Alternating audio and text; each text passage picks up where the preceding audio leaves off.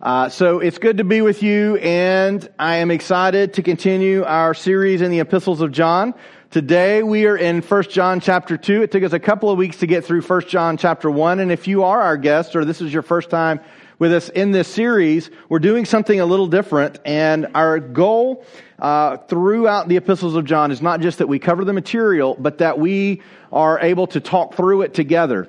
Whenever we look at patterns of the church, especially the early church, one of the things that happened in the teaching in the synagogue and in the temples was that they would actually talk back. Not talk back like disagree, although you have the freedom to do that. But they would learning was a group experience. Now, many of you are in small groups. This is the way we primarily do small groups whenever we do get together. So our goal here is not just to be one big small group. And in all honesty, I'm not sure that if we were any bigger, we could continue to do this in this way because, I think we're small enough we can make this work on Sunday mornings. Much bigger, and it would be hard to do that. But our goal is that we're going to go through this together, and that if you have questions, stop and ask. I've got some questions I will ask you that I want you to give me feedback. And then if you have something you'd like to say, you have the opportunity to do that. I would just ask you to be respectful. And if you have something other than a question and you just want to say something, please be sure you have scripture to back up what you're going to say. So as we go through this, I don't know how far we're going to get. It took us 2 weeks to get through 10 verses of chapter 1, and chapter 2 is quite a bit longer. We're not going to get through the whole chapter, but I'm hoping that we can get through most of it. This is a great chapter to continue what John's already been saying, and his primary illustration of what it looks like to walk with Christ is walking in the light. Remember? He spent some time talking about light and darkness, and so he is going to continue that conversation. We ended very quickly last week, and his last few thoughts of chapter 1 are simply saying, if you say that you have no sin, you're lying, or if you claim to follow Jesus and you're willingly choosing to sin, then you are not following Jesus. And he picks that thought up. So today is going to be a rip-roaring conversation about sin, and I know you all are very excited about it. So what we hope to do is cover everyone's sin that's here today in detail. We're going to point it out and put a big sticker on you that says this is your sin. No, we're not going to do that. But I do want us to walk through this, and I want us to tread carefully.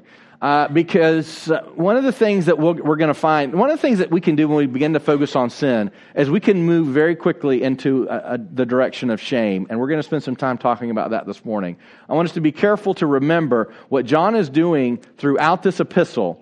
John is leading people to a place of freedom and experiencing what Christ intended for them. A place of joy, a place of freedom, a place of love. And so when we talk about sin, our goal is not to let everyone know how bad we are. Scripture is very clear on what that looks like for us. But instead, what we want to look at is what John is trying to say in overcoming sin and what it takes to do that. So I've got quite a bit to go through with you. We're not going to read the whole chapter like we have been the last couple of weeks just because it's so long. But we are going to begin with the first 6 verses. We're going to try to make it all the way to, I have a lot of notes. So we're going to try to make it all the way to verse 17 today. And that's actually ambitious. That's ambitious today, but we're going to try to do that. But let's begin with the first 6 verses, and let's continue what we've been doing the last couple of weeks. Let's just stand and read the first 6 verses together. If you haven't read yet, if you haven't read 1 John chapter 2, hang in with us. That'll be okay. We're going to read it right now. My little children, I am writing these things to you so that you may not sin. But if anyone does sin, we have an advocate with the Father, Jesus Christ the righteous. He is a propitiation for our sins, and not for our sins only, but also for the sins of the whole world.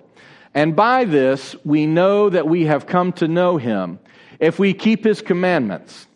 Whoever says, I know Him, but does not keep His commandments, is a liar, and the truth is not in him.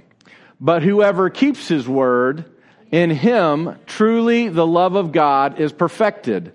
By this we may know that we are in him. Whoever says he abides in him ought to walk in the same way in which he walked. Thank you. You can be seated. So as I go through these first 6 verses, we could literally hang out for the next few weeks just in these first 6 verses. Because John is doing a number of things here. He is giving us a little bit of an instruction in doctrine and theology.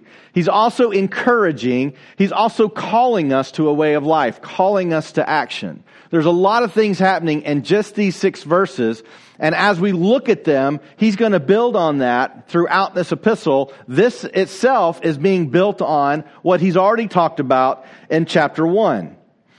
So as we go through here, a couple of things that stand out to me is that we have an advocate for the Father. We've already said there are different reasons for which John is writing this epistle, and there are 5 reasons we see throughout the epistle of John. We see one of them right here in verse 1, chapter 2.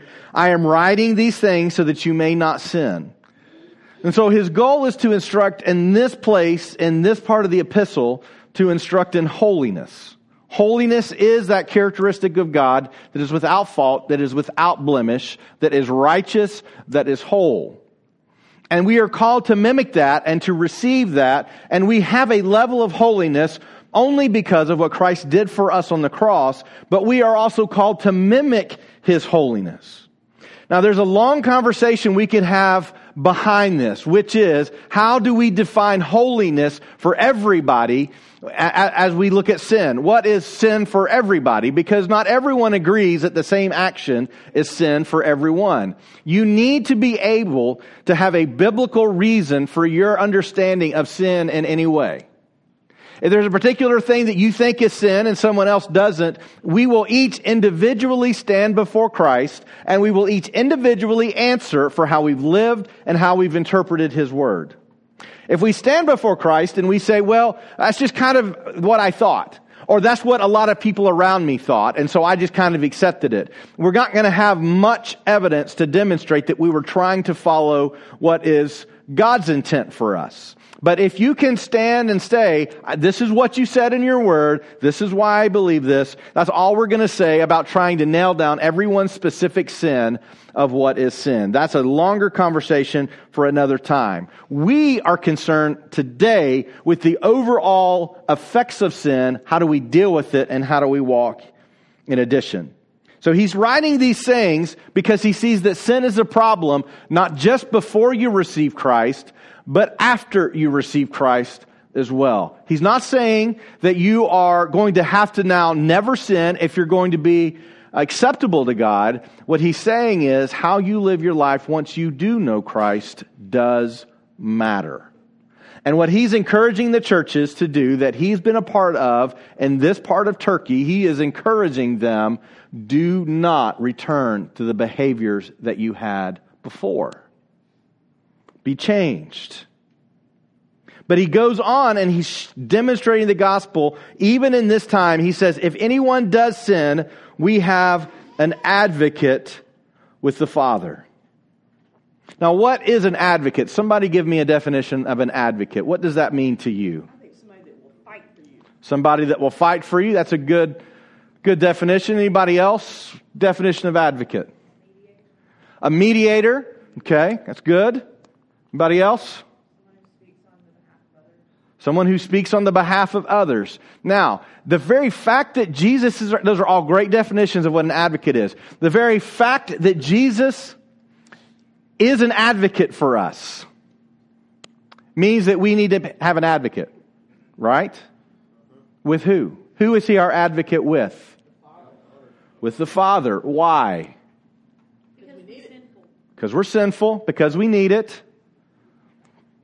Why does Jesus need to be our advocate? Because the Father is holy, so he can't be in the presence of sin, and then the wages of sin are death. So Jesus took the punishment for sin. Okay. So when the Father looks at us, all he sees is Jesus Christ. God is holy. God expects us, if we're going to be part of His family, in His presence, with Him eternally, we must be holy as well. I think we all have established we can't do that on our own. I can't. If you feel like you can do it on your own, we need to have a talk later, right?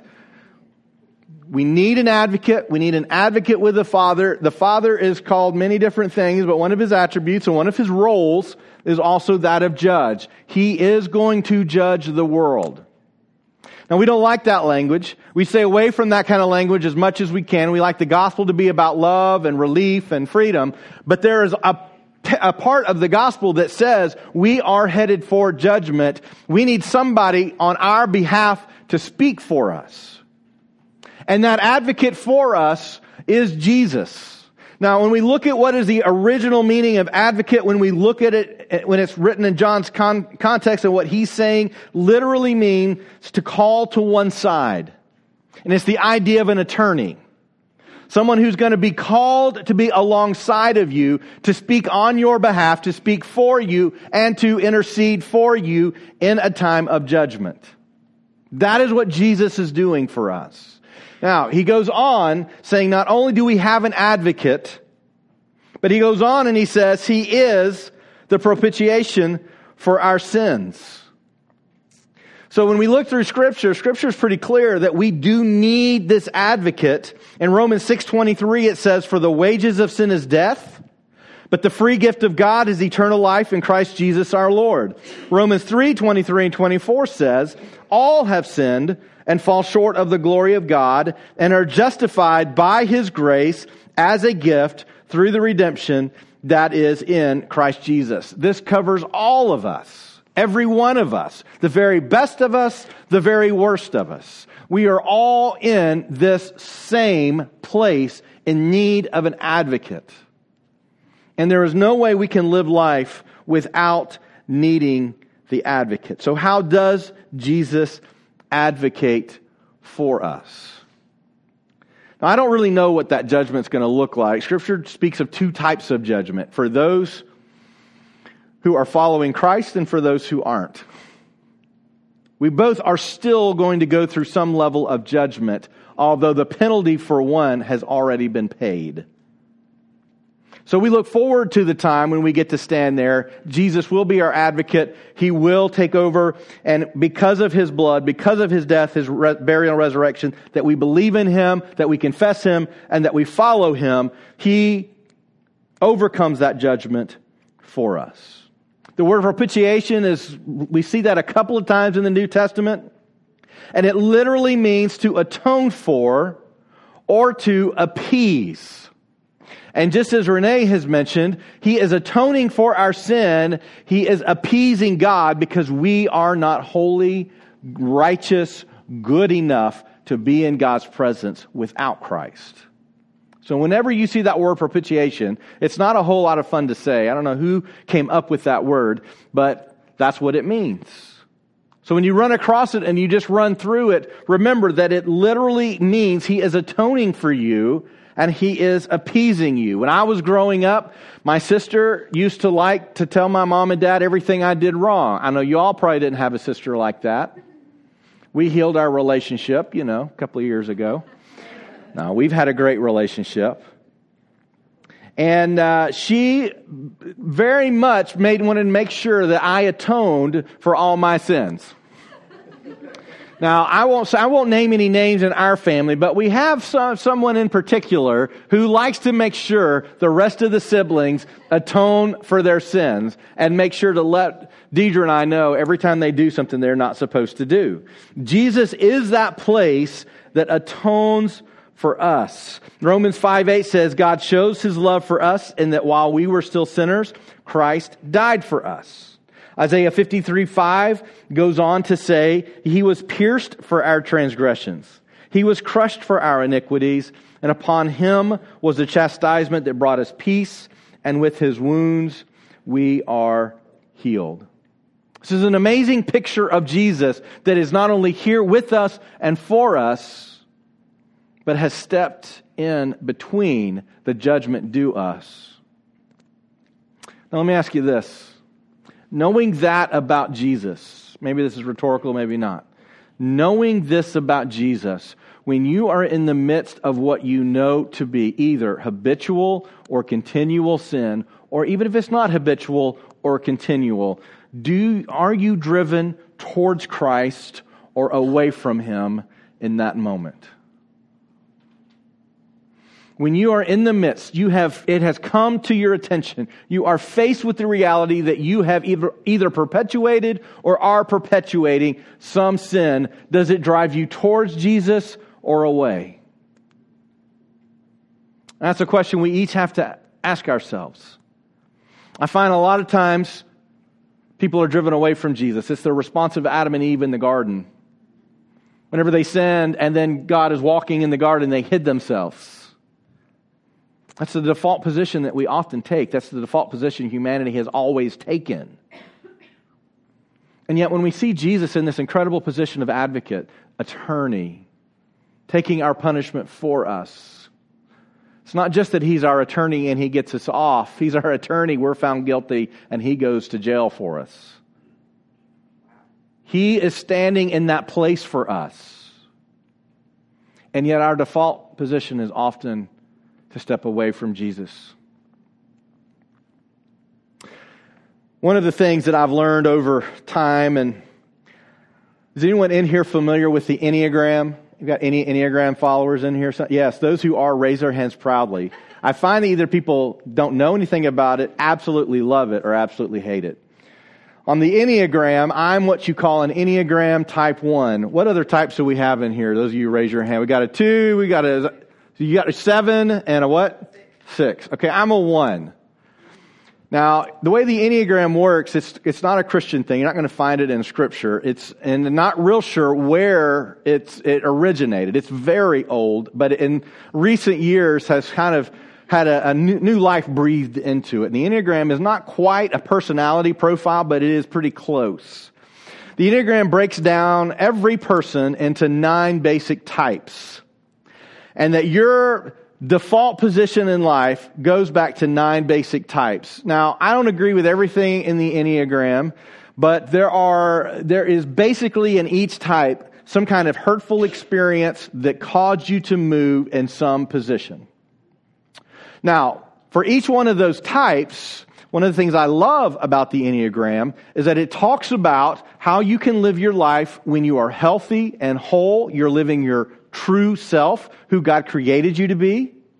And then there's the false self. It's the person that you default to when you're not healthy, when things are not going well. You're not living the life that Christ created you to live. You have kind of these 2 binary places. Now, I'm an Enneagram type 1, which means on my best day, it's defined as a reformer.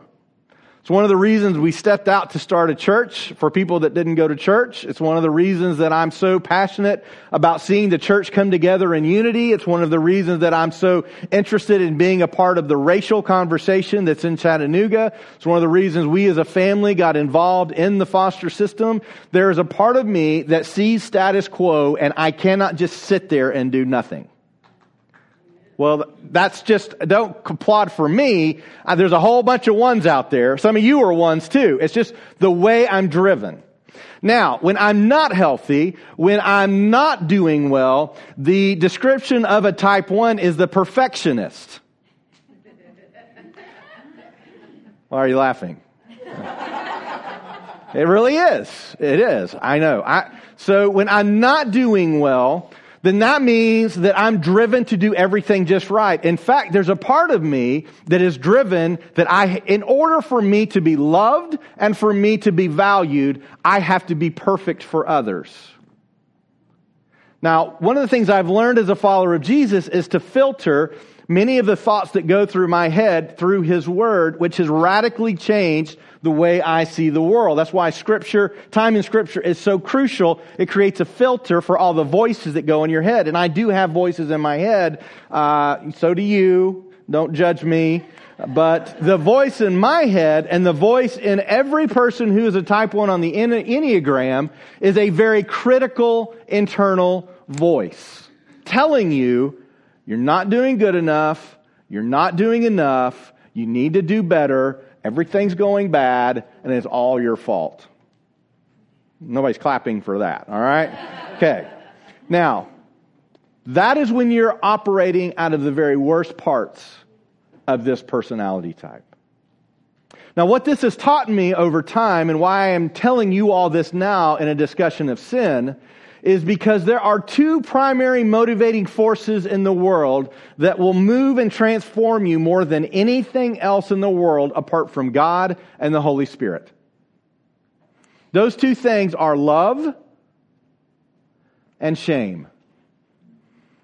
There is nothing in this world that will transform you more thoroughly or quickly outside of God and the Holy Spirit than those two realities in life. So one of the things that I can do if I'm not operating at my best, and some of the things that would cause me not to operate at my best is if I had hung out at the lock-in. My kids want to know, are you coming to the lock-in? No, I won't be there. Yeah, you're welcome. You're welcome. Some of the things that can contribute to it is if I'm not spending time with God regularly. Again, why it's so important that we're spending time speaking with, talking with, praying with, receiving God's Word through His Word and through prayer. That's one of the reasons we have to be spending time with Him. Because when I'm not, I begin to default to the critical interior voice that says, you're not good enough. Now, some of you default to this. You may or may not be a type 1. But you default to shame thinking immediately. You get up in the morning, oh, I overslept. I can't believe I overslept. You go and look in the mirror, oh, I shouldn't have eaten what I ate last night. Oh, I don't know how I'm going to do at work today. Oh, I don't even want to go today. Oh, and you just, a flood of negative thoughts begin to come into your mind about how terrible you are and how terrible the things that you're involved in are. It will cause you to interpret neutral events very negatively. It will certainly kill the joy out of positive events that are going on in your life. So I share all this with, and don't feel bad for me. This is what everyone struggles with. And the very same things that drive reform will drive this not lived out in a healthy way. Every one of the personality types will function that way. Your true self positive, your false self negative. But they're different for every person. One of the things I have to learn is that not everybody has an inner critical voice. And so sometimes if I'm not living in a place of grace and understanding Jesus as my and your advocate, I can easily come to the place and say, why did you do that? You shouldn't have done that. That's bad. Don't do that. And part of understanding what God is doing and what the Holy Spirit is doing within me and wants to do within us is recognizing there is a place of what Jesus is offering that is not supposed to lead us to shame. And yet when we have sin, whether it be habitual or continual, and we have the opportunity to either go towards Christ or away from Him, shame leads us away. I will tell you that this is not the point of the gospel. The point of the gospel is not to bring guilt and shame. The point of the gospel is to bring freedom, to bring joy, to bring peace, and to bring love. As a church, we can struggle with this whole concept of sin, and we can put it on people in one of two ways. John chooses the way of love, although he gives us a very clear understanding of what sin is. We can choose the way of shame. And the way of shame is, you are bad. I mean, I'm not even sure Jesus could fix you. I mean, you're bad. And there are people that are in churches every week in which they are told, you are bad. This is not the way of Jesus. So one of the things we have to be careful as we continue this conversation through 1 John chapter 2 is that we have to fall on the side of freedom and love rather than camping out in shame. The result of sin is always going to be shame. Sin is always going to bring shame. One of the reasons that Paul says, break free from the chains of sin and don't go back, is because sin always leads you to a place of shame. And this is one of the reasons that Jesus says the greatest commandment is to love God with all your heart, with all your soul, with all your mind. And the second is like it, to love your neighbor as you love yourself. It's encapsulated in the message of love. Now, I've told you there are two themes in the Epistle to John, 1st, 2nd, and 3rd John. There are two primary themes, and they are the themes of grace and truth, working itself out in love.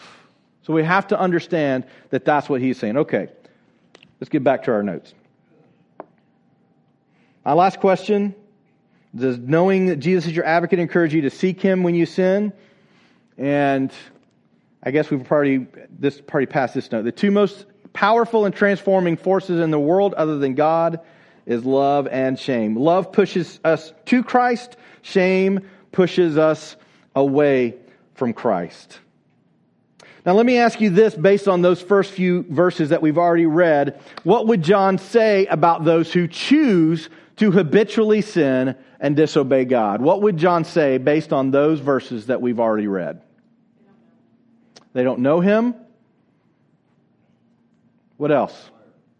They're a liar. What else? The truth's not in them.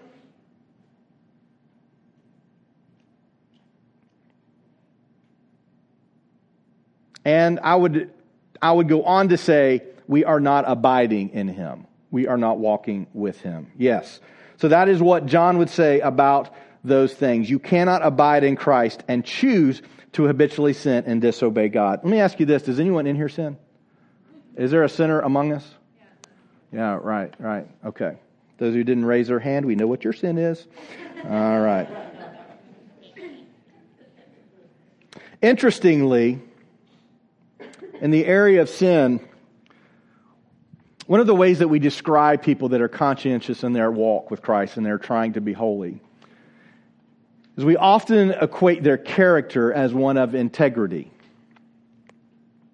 Integrity, in the way that we typically use the word today, is someone who does, in general, the right thing, even when no one is looking. Integrity is huge. Employers today are looking for someone. They will hire you even if you are not fully skilled or fully trained, if you have demonstrated integrity, because there's a massive leak of integrity within our culture today. Showing up for work on time. Doing your job while at work. Not taking stuff that doesn't belong to you. So integrity is a huge thing. The Latin word for integrity, though, literally means wholeness. You are complete. So that changes a bit of the understanding of what integrity is. It's not just do the right thing. It is the state of being whole or complete. It's where we get the word integrated. Things are integrated. And for our IT buffs in the room, you love and hate the word integration, right? Because so many times the things that are supposed to be integrated become what? Disintegrated. So in other words, to be integrated means to be whole. To disintegrate is to not be whole. It's where we get the word disintegrate. You begin to disintegrate when you are no longer whole. So when we began to look at this idea of sin and what does it look like to follow Jesus, it is not so simple as many people put it as, this is what God wants, you better give God what He wants. I will tell you there is a piece of that is absolutely true, but there is a piece of it that God has not just said, you know what, let's do this. Let's tell them to never lie. That will be awesome. And then let's watch. And I really think there are people that think that's how God operates. I think that's how people think He operates. But instead, God sees what makes us whole, what He intended from the very beginning whenever He created us in the garden. And what happened when Adam and Eve ate from the fruit that they weren't supposed to eat and sin entered into humanity, it was much more than just now God is mad and we're not going to make it to heaven. But instead, He saw within us that what was integrated, what was whole, what was complete, has now become less than whole, less than complete. James, when he talks about bad things in life actually lead to perfection within your life, is not talking to leading to a place without fault or error. He's talking about leading to a place back of wholeness and completion, back to integrity. And so within the church, we may say something to the effect of, well, you ought to do what is right. You ought to be a person of integrity. What we're literally saying, if we know what we're saying, we should be whole with Christ. And anything less than that leads to disintegration. We begin to disintegrate. And you know how that feels. You know how that feels. So what John is saying here, what he's moving us to, is not simply, you know what? Do better. Do you want to discourage somebody in their faith? Say, do better. Because most of the time, we're doing the best we can. And for someone to say do better tells us that we'll never get there. One of the realities about Christ as our advocate is that we can't do better enough. And without Jesus standing in the gap for us, we have no hope. So will we move towards Him, or we move away from Him? I say all this to say that you cannot willfully continue in sin and be whole. You cannot willfully continue in sin and be whole. Now, if we understand sin in this way, it also changes the way we talk with people. Because when we go to people and we want them to know how bad they are and how bad their sin is, then we lead them to a place of shame. When we see someone and we go, oh, I get it. They are not whole. Then that moves our response to one of compassion and grace, not of judgment and shame. They're not whole. When we look in the mirror and we see our own sin, we recognize, I'm not whole. And then when we say, I want to stamp out sin in my life, we're not saying, I just want to be perfect, where I can default to very easily with my personality type. Instead, what we're saying is, I want to seek wholeness. And that's what we're doing when we fight to overcome sin within our lives. When we go back to verse 1, John has an answer for this. What does John say we should do if we are either habitually or just caught in sin? He's got an answer for that. What is it in verse 1? Somebody. Oh, we got to pull it back out. Verse 1. Go to Christ, surrender it. Yeah, go to Christ, surrender it. If anyone does sin, we have an advocate with the Father, Jesus Christ the righteous. Go to the advocate. So even what John is saying, and he's laying out the reality of what it means to be whole versus what it means to be broken or shattered, what he's saying is there is still hope for everyone. There is hope for everyone that is reading this, and he wants to have hope for everyone within these churches. And the reason he's writing this is because there are some who are saying, sin's not a problem anymore. You can do whatever you want to do now. It's no big deal. And so John is trying to answer that without going to the place of being legalistic, of invoking shame, of just raising a standard that you'll never yourself be able to meet. Instead, he's trying to still demonstrate that there's freedom, there is a place, but we should not believe that sin is not a problem. What we can also do is fall into the place where my efforts to fight sin makes me better or more loved, more acceptable to God. And if we do that, then we also change the gospel, because we are not saved by avoiding sin. Can somebody say amen? Amen. All right. We cannot be saved by avoiding sin.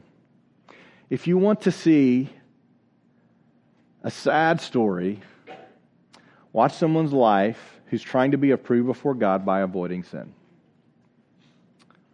It is a terrible hamster wheel to be on.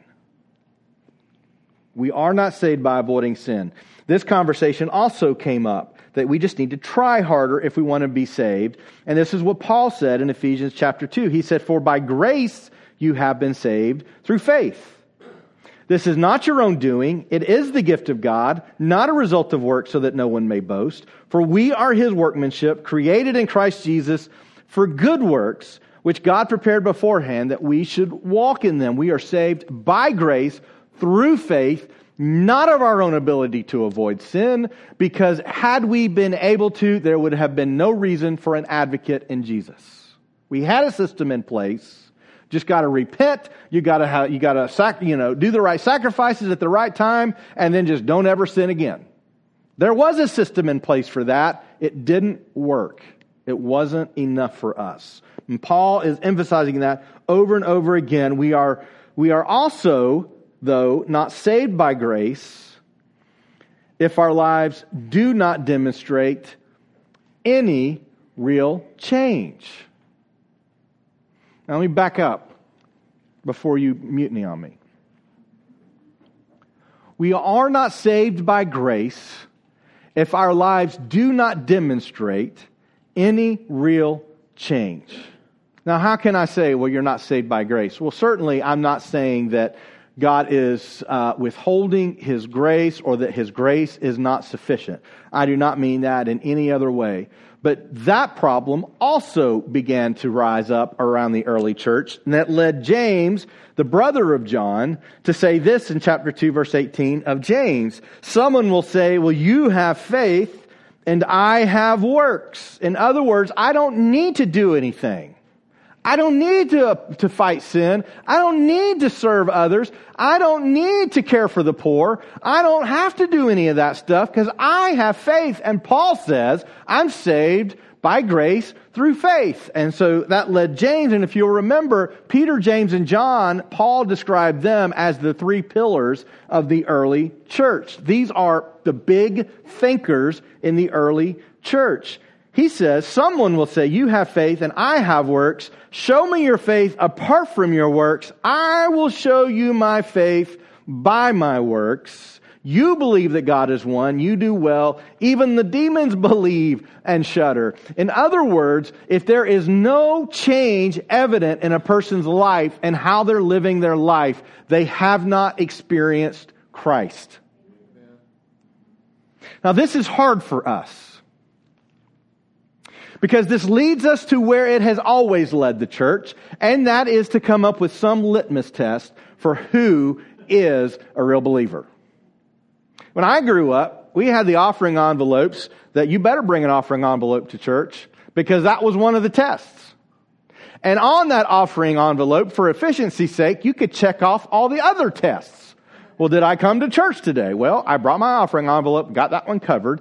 Did I read my Bible? Did I bring my Bible? You know, it had all these things you had to do for litmus tests to being changed. And that is a dangerous place for us to go, because it puts us in a place of God determining the faith of someone else.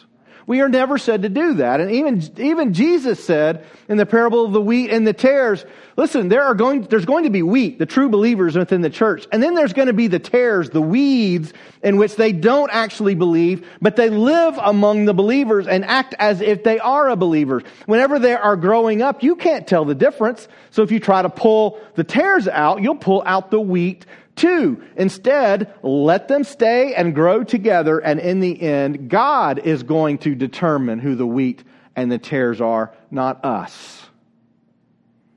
But we're tempted to get there. Sometimes we're tempted for good reason. I mean, I want you to know, I don't want you to get in front of Jesus and think you're good and you're not. But we have to be careful, because it has often led the church to become incredibly judgmental and to put tests on people that God Himself doesn't put on people.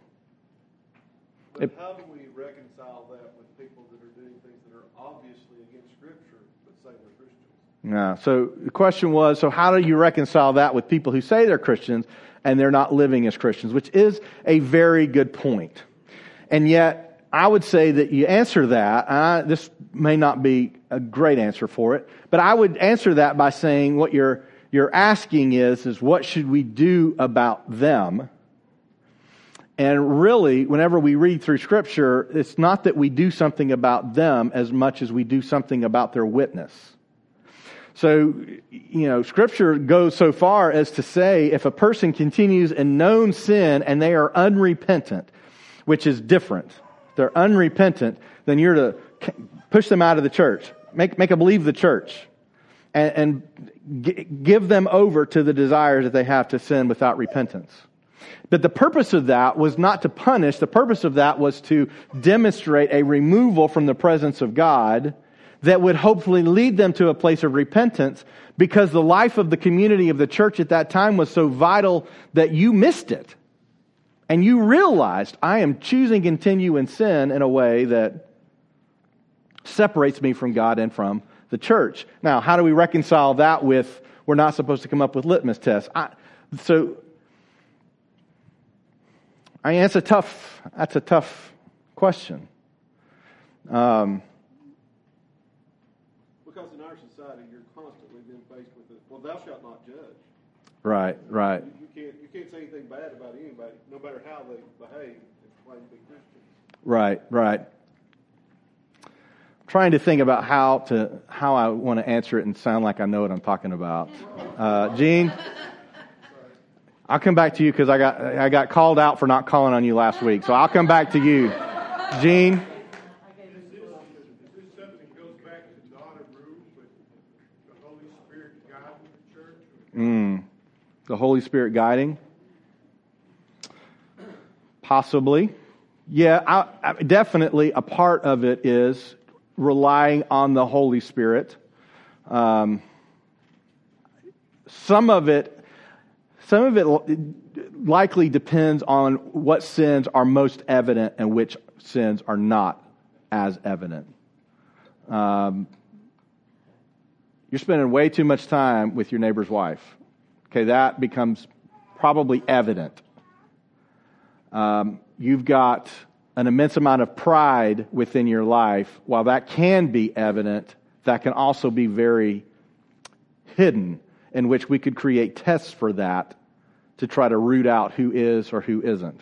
But I was just going to say, to kind of follow up with what Scott was saying, we were talking about trying to implement the litmus test. The effort there, while there's some good intention behind that, is like we're trying to assess, everything about is everything about you on the straight and narrow, so to speak. But that lacks the relational component that we really strive for in discipleship. And a lot of times, when we see something in a brother or sister that's unhealthy, we try to walk alongside them and identify that with them and try to walk through it. And so it's trying to achieve, I think, the same thing, but in a different kind of way, and in a way that's loving and it still has love and truth.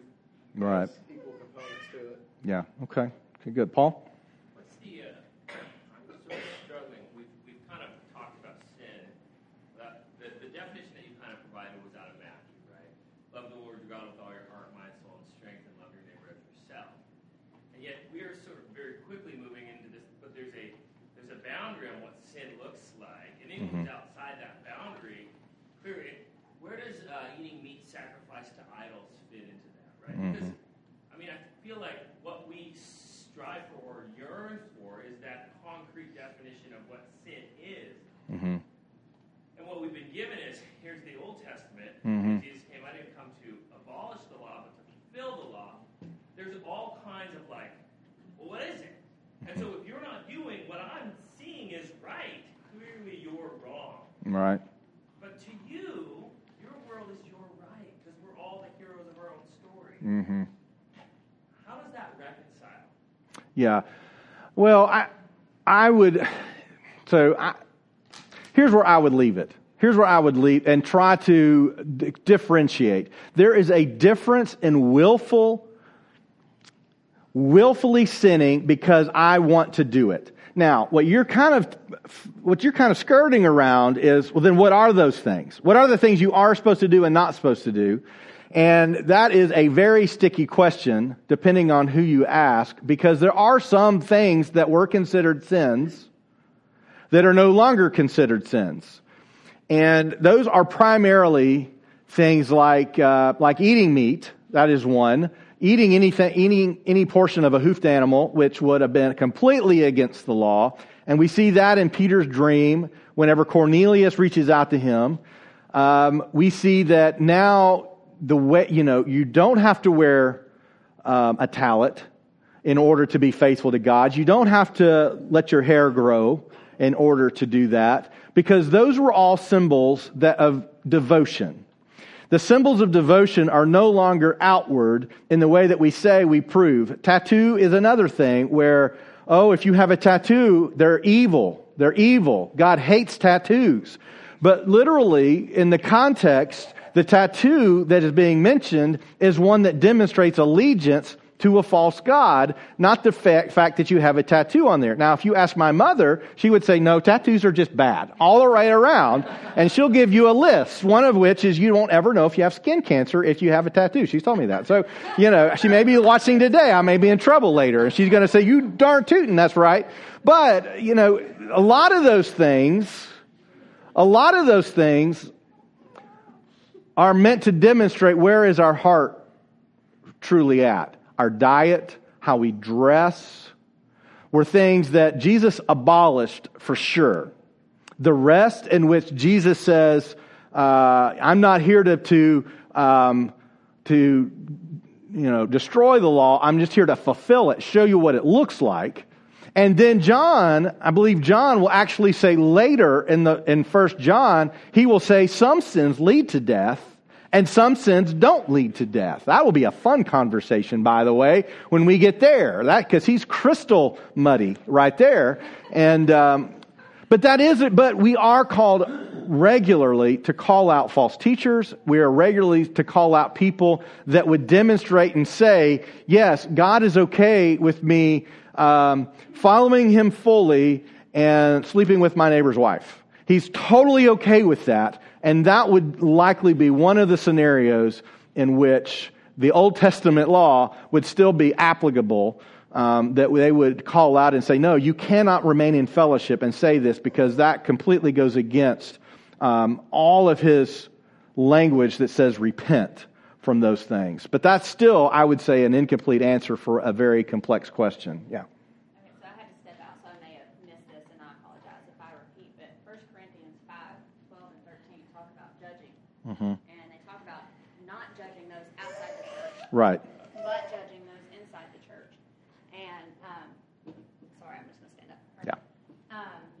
I think that's one area where we fail, because we attempt to judge those outside the church, and we have no place for that. They have different values and different perspectives, and that's part of the damage that we as the church do to put up a barrier. Yeah. I think one of the differences is when we attempt to quote-unquote judge someone within the church, it's not as much of a condemnation as much as Restoration. and care for someone. Right. And if we approach them, whether we know or don't know what the situation is in their life, if the Holy Spirit is working within them, our approach, if done appropriately in a loving manner, would hopefully allow the Holy Spirit to open that door for return and restoration. Right. So I think there is definitely a place in which we do that. In fact, there's been times in my life where I think people have looked and said, you're not doing what you need to do. Mm-hmm. But out of whatever fear, they didn't speak truth into my life, and they let me lead a path of sin. Mm-hmm. And looking back on that, I'm like, I really wish somebody had the courage, because I was too ashamed to admit what was going on in my life at the time. But had somebody opened the door for me to be vulnerable with them, I probably would have. Yeah. If we go back to our understanding of integrity being wholeness and disintegrity being a lack of wholeness, the judgment, that's a great point. We are never called to judge people outside the church. How could we? The only difference between us and them is that we have seen and experienced and received Christ, and they have not.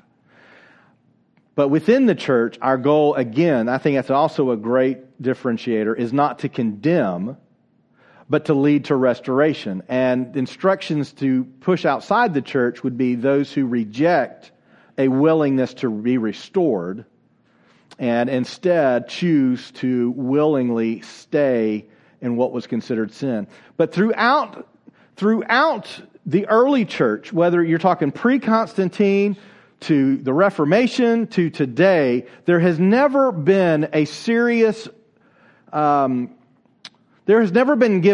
attention to say that the sins of the Old Testament don't matter. Everyone from Jesus to the apostles, the early church, things got muddy with Constantine. Constantine messed up a bunch. There's another conversation, but Constantine messed up a bunch of stuff. Because here's a pagan ruler saying everyone now needs to be Christian, while many would say he himself did not become a Christian until his deathbed. And actually mixed many of the influences of his pagan religion with Christianity that we still separate today. So, but throughout that, there's never been a serious effort to say the Old Testament law doesn't matter other than those things specifically mentioned by Peter. And, but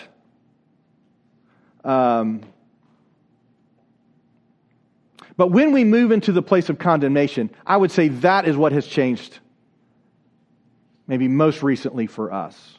Many of us have experienced what it means to be condemned. The mindset, you've got to get cleaned up before you can come to Christ. You got to get cleaned up before you can come to church. One of the reasons we started this church is because we would consistently bring in people who weren't cleaned up to our churches, and people were really uncomfortable with that. Not everyone, but a lot were. And we felt like, well, you shouldn't have to get cleaned up to approach Christ, because I wasn't cleaned up when I approached Christ. So I would say this is a longer conversation that we need to continue another time. But this is what John is saying. John is saying there is a way of following Christ and abiding in Christ that leads to wholeness and health. And that means that we must fight against sin. There's a push in our culture to deny all sin, to let you kind of do what you want. And if I love you, I'm going to let you do what you want because you're doing what you want. But we don't do that to the people we love. I mean, my kids, if they want to, they want to go do drugs, I'm not going to say, well, if that's what you want, I want you to have what you want. I'm not going to tell them to go do drugs, When we love somebody, we look and we see the dangers of something and we warn them. My kids, most of them are now old enough that they're going to make their own decisions whether I know it or not. And so I'm not going to have any control over that. But I'm still going to influence in the way, and I'm not going to deny that they're my children when they make choices that I don't want them to make. So it's the area of sin. I don't think this was a muddy question in the early church. It's a very muddy question today because of the way we have abused judgment and expectation. The church, if we agree or not, the church has used shame in many ways. And that's one of the reasons the culture is so quickly departing from us, is because we so readily jump into the tool of shame, because we know that shame is a very powerful tool. Love is more powerful. But you have to choose to love someone. Loving someone costs you something. And shame costs you nothing. It actually gives you something. It feeds your ego. So this area that John is trying to communicate, and I don't want to get this is a good question, but I don't want to get stuck too long here, and we're out of time anyways, but I don't want to be stuck on this, because John would have just said, listen, don't get bogged down in the details. Just love. And as you love as Jesus would love. And Jesus would have called people out to say, that's not good. Like the woman at the well. Like the woman caught in adultery. Like Peter, who told him, you need to stay away from these people. Or, no, you don't need to give your life for this. I mean, there are very few places that Jesus calls someone Satan, and Peter's, pretty much it. So, don't get bogged down in these things. I do think that, Gene, you are really on to, so when do we engage those moments? And part of this conversation, it also is a deeper conversation how the church is supposed to work and how church tends to work. The way the church is supposed to work is that we each make up the deficiencies for each other. So I'm the reformer, right? I'm a reformer. There's more than me, more than one reformer in this room. I'm a reformer. Part of what I do is drag you to the places you don't want to go, right? And say, this is important. We need to deal with this. That's part of my job. Now, I can be a steamroller in that effort and just roll over people because we're doing it. I don't care what the fallout is. This needs to happen, and this needs to happen now. Someone who is more geared towards grace and mercy has to come alongside, and they have to soften my hard edges. Now, if I fall into the unhealthy side of my perfectionism, then now you don't even want to be around me because you'll never measure up. And every time you're around me, I'll let you know you're not measuring up. Now, you can be confident that a one says that about themselves a lot more than they say about anybody else. But now a person with a spiritual gift of discernment, getting more towards Gene's point, a person with a gift of discernment says, yeah, there's something more to this here that we need to step in and deal with because they're headed down a path of destruction. Now, this is where all the gifts should come alongside. Grace and mercy should be there to encourage and to help. The gift of prophecy, listen, this is not good. This is not what God wants for you, right? Those who are long-suffering to say, I'm going to walk through this with you, because that's a gift. That's actually a gift to be long-suffering, because a lot of us were like, we'll have a conversation with you, and if it doesn't work, that's it. I'm giving you one conversation, it's over. And so all of us then come together, and each of the areas that we're weak, we fill in the gap for each other, and we operate as a whole. And the reason I say that that's different than the way most churches operate is because for the most part, we're all operating individualistic in church today.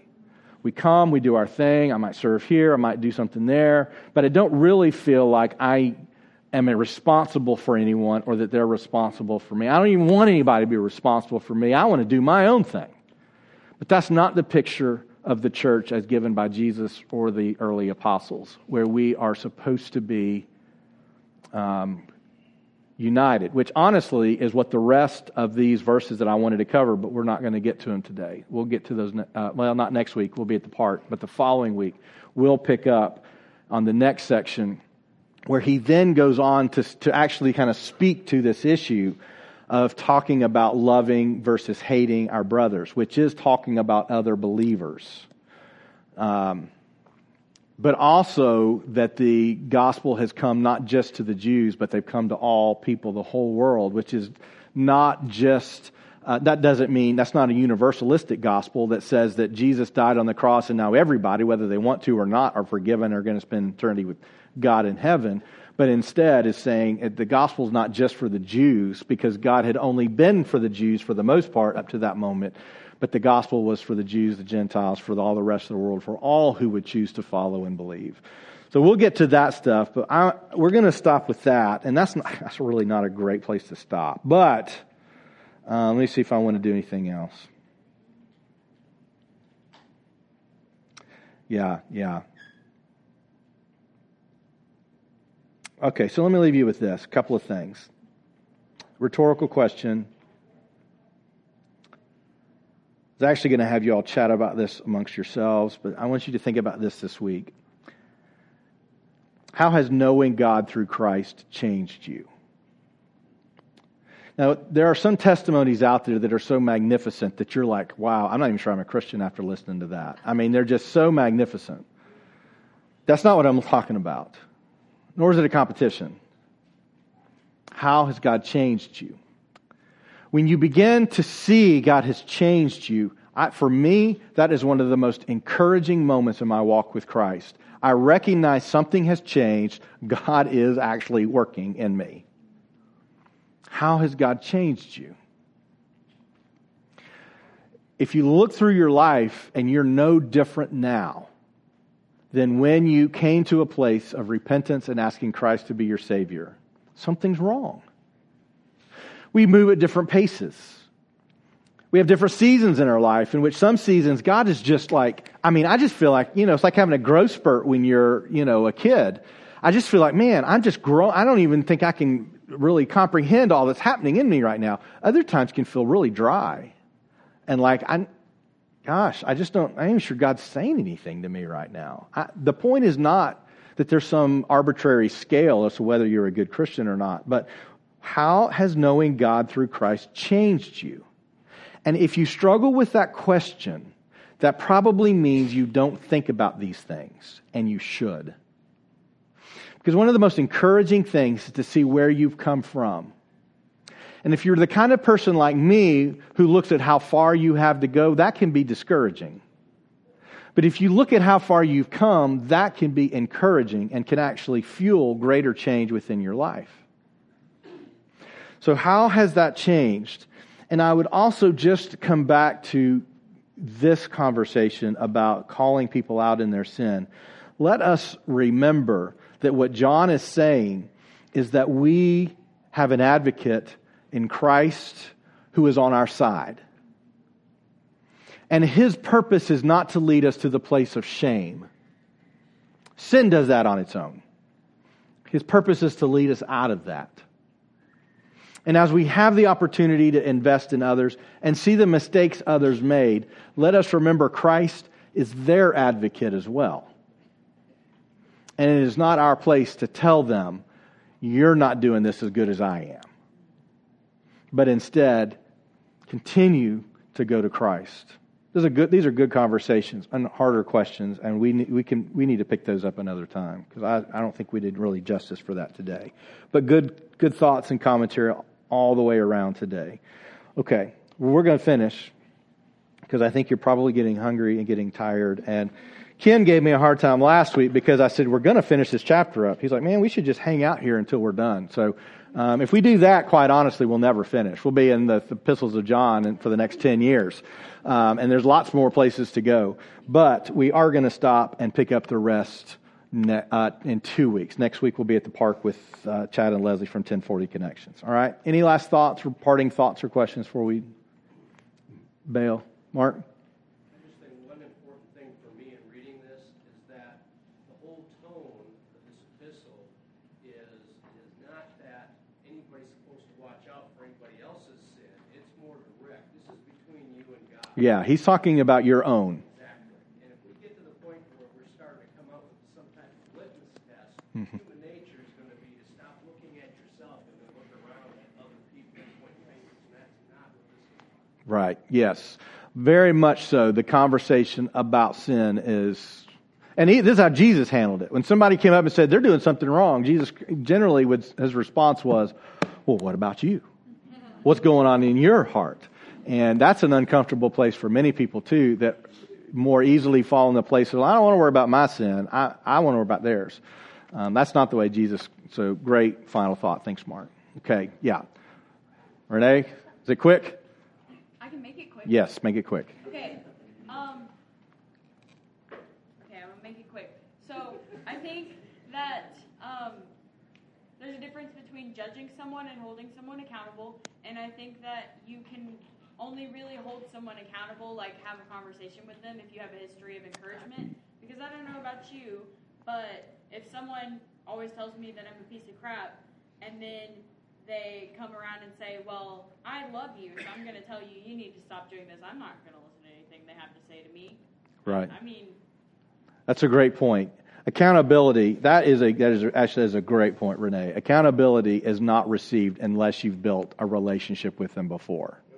That's great. That's a great point. Great wisdom. That's great wisdom. Our teenagers come up with some great stuff, don't they? They do. Okay, let's pray. And we've got one more song, and then pick up your kids right after, because I'm in big trouble.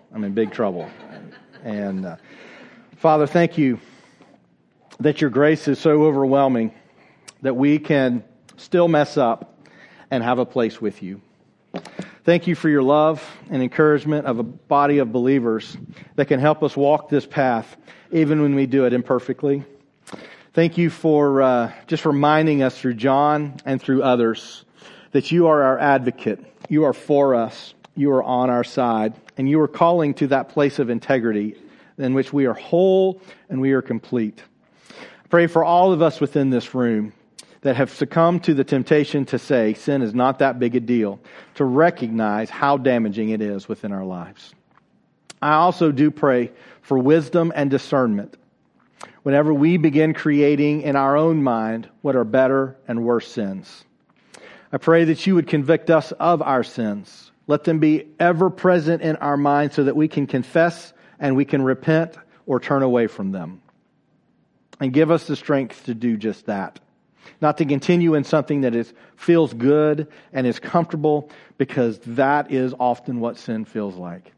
But instead that we can remember that you've called us to something greater and help us to live that out fully.